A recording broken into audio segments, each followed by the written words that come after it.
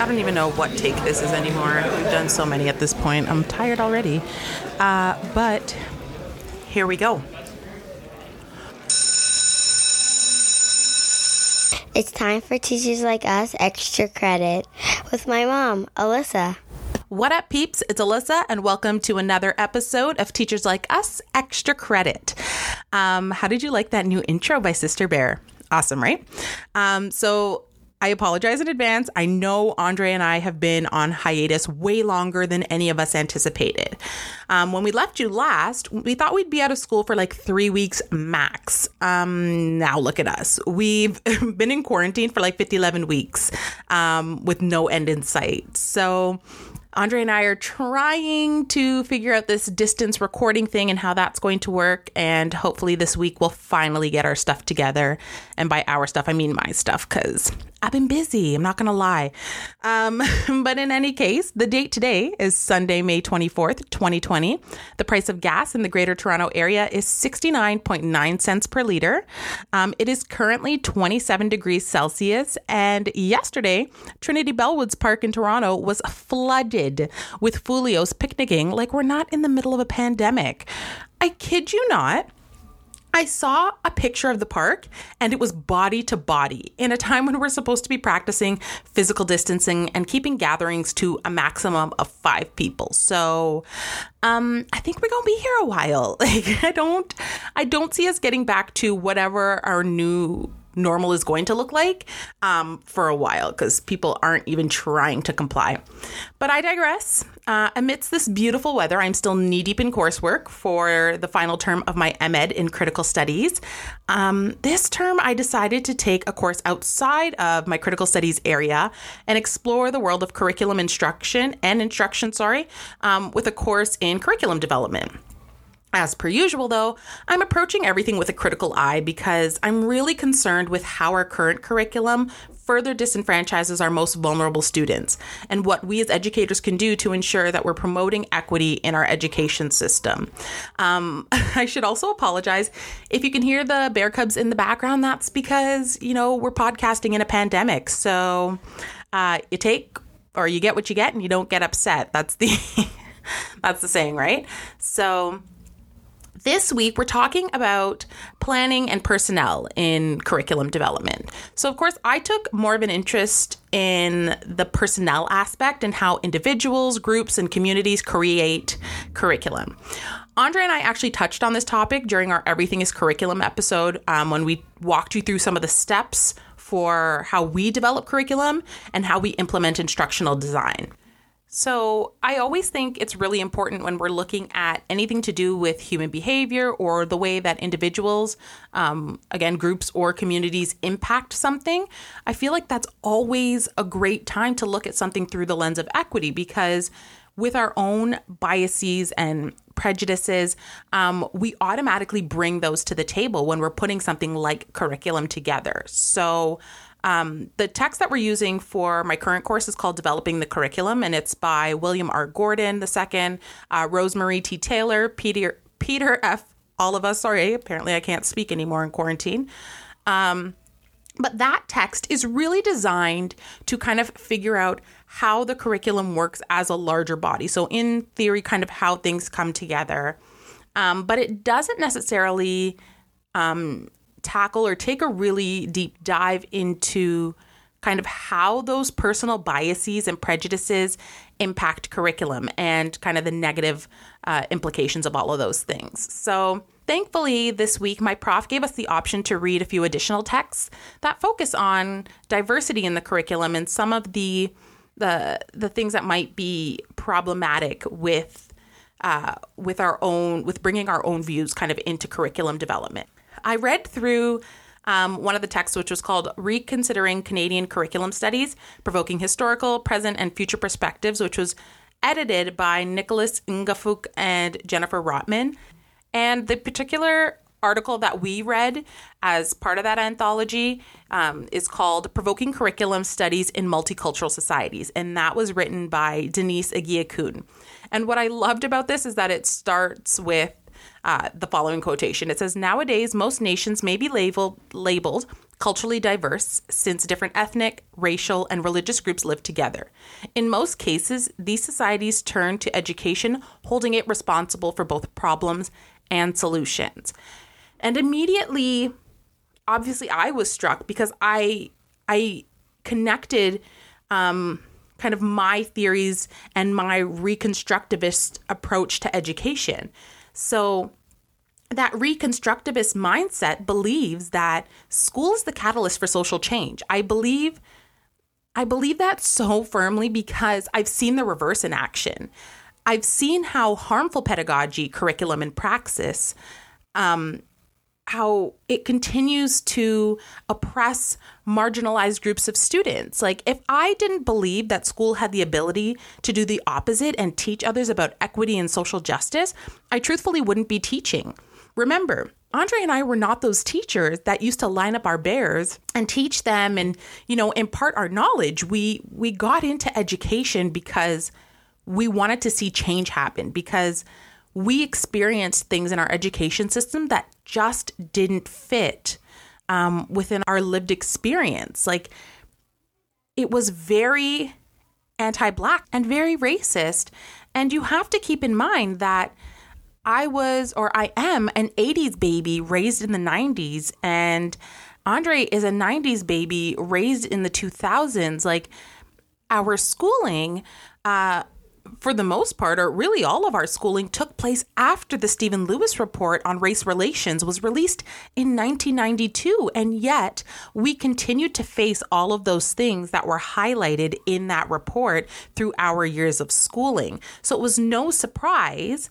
You remember at the end of season 1 when Andre and I talked about diving into the Ministry of Education's report on anti-Black racism in our school board, the Peel District School Board. That whole report says most of the same things that the Stephen Lewis report in 1992 said. So it's scary to think that we are facing a lot of the same issues we've been facing for the last 30 years. That's problematic. So if we connect this back to some of the things that I've been learning about in terms of how curriculum is developed, there are multiple levels of individuals who are responsible for getting curriculum together. And one of the groups that is often largely overlooked are the stakeholders. And this whole ministry review really came about through stakeholder-led activism. Parents, teachers, and staff really fought to ensure that the Peel Board was held accountable for their anti-Black racism. This curriculum steering, as I'm going to call it, is directly highlighted in that developing the curriculum text that I talked about. And I'm going to read you a quote from that. It says, both internal stakeholders, so staff, students, and district level personnel, and external stakeholders, so parents, community members, and businesses, have a critical role to play in improving student outcomes. Therefore, involving stakeholders in initiatives is wise if managed properly. To sustain success in school initiatives, parent and community involvement in schools must go beyond social activities and fundraising efforts to address student achievement head on. And school staff must lead this effort. When schools, districts, parents, and community groups collaborate and align their efforts around student achievement, more students will succeed. Success can be sustained and public education will be at its best. And that quote, even though it was in that book, actually came from the U.S. Department of Education in 2009. So again, 11 years ago, they were saying things like this. However, if you've been following the news, for those of you who live in the Greater Toronto area, you know, or you watched Black parents, or not just Black parents, but primarily Black parents, sit in on the Peel Board meetings and fight for their children's rights to fair education. So under the anti-Black racism recommendations, number 18 stated that the board is to undertake a comprehensive diversity audit of schools, including naming, mascots, libraries, and classrooms. This should include evaluating books, media, and other resources currently being used in schools for teaching and learning English, history, and social sciences to ensure that they are inclusive and culturally responsive, relevant, and reflective of the student bodies and voices and broader school communities.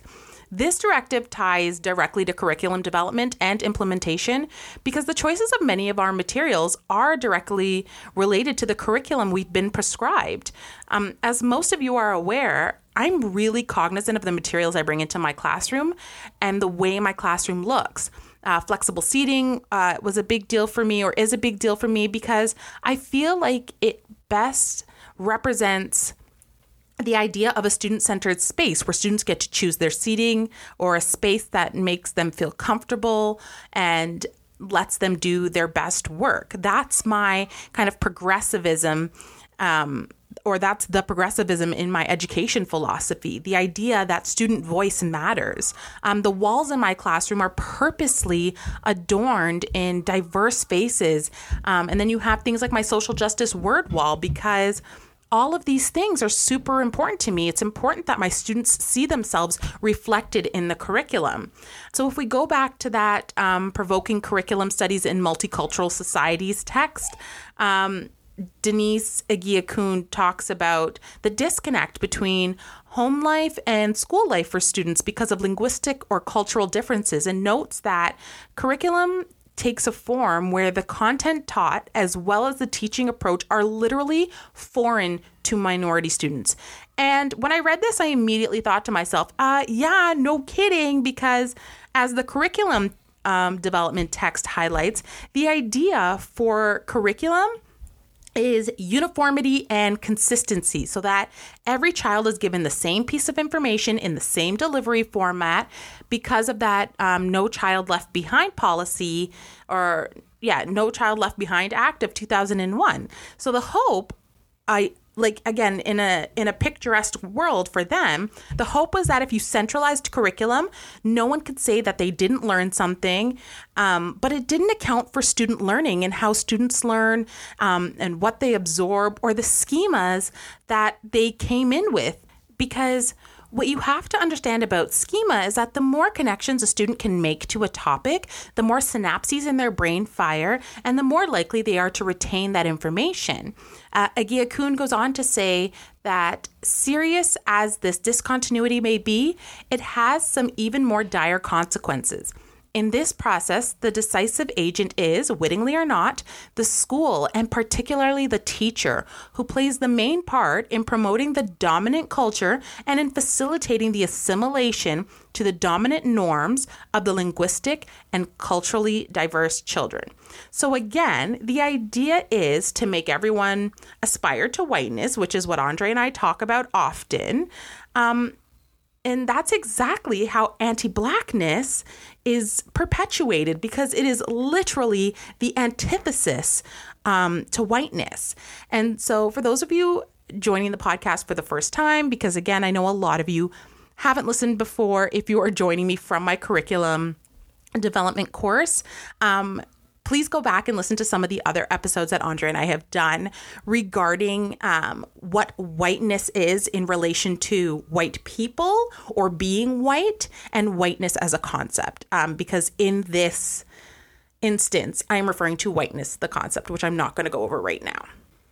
At the end of all of that, it leaves me grappling with some things. I never want to come onto the podcast and have everyone think that I have all the answers, because I don't. I struggle with a lot of concepts and how they all kind of fit together. Like for me, I've got a bunch of puzzle pieces and they almost fit, but they just don't yet. Like I'm missing something that makes them all fit together.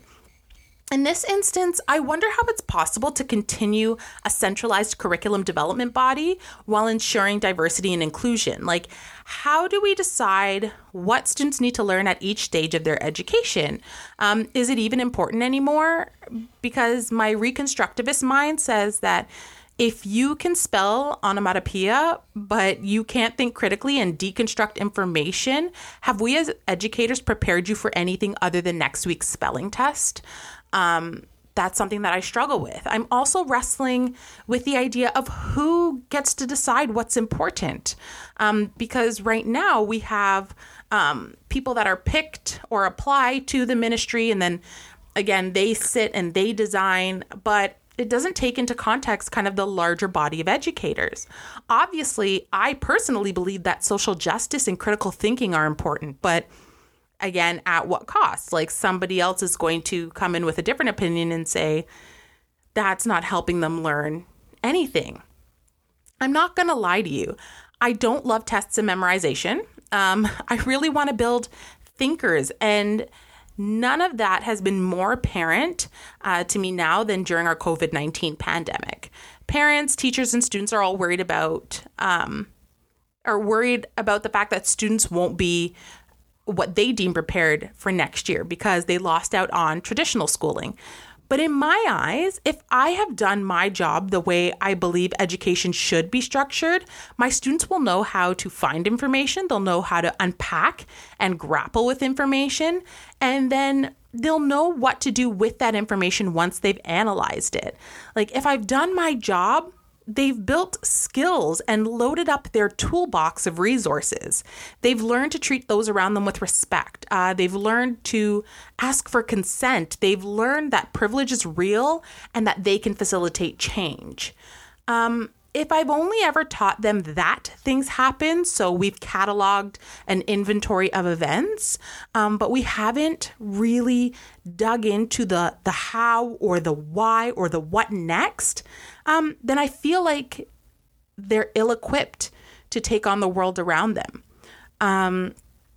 So I don't know. I'm still truthfully grappling a lot with curriculum development. And before taking this course, I would have told you that it was so much more simple than it is. Like, here's what we teach them, here's what they learn, and be done. But in realizing that, you know, it's far more complex than one person deciding, you know, what's best for our students.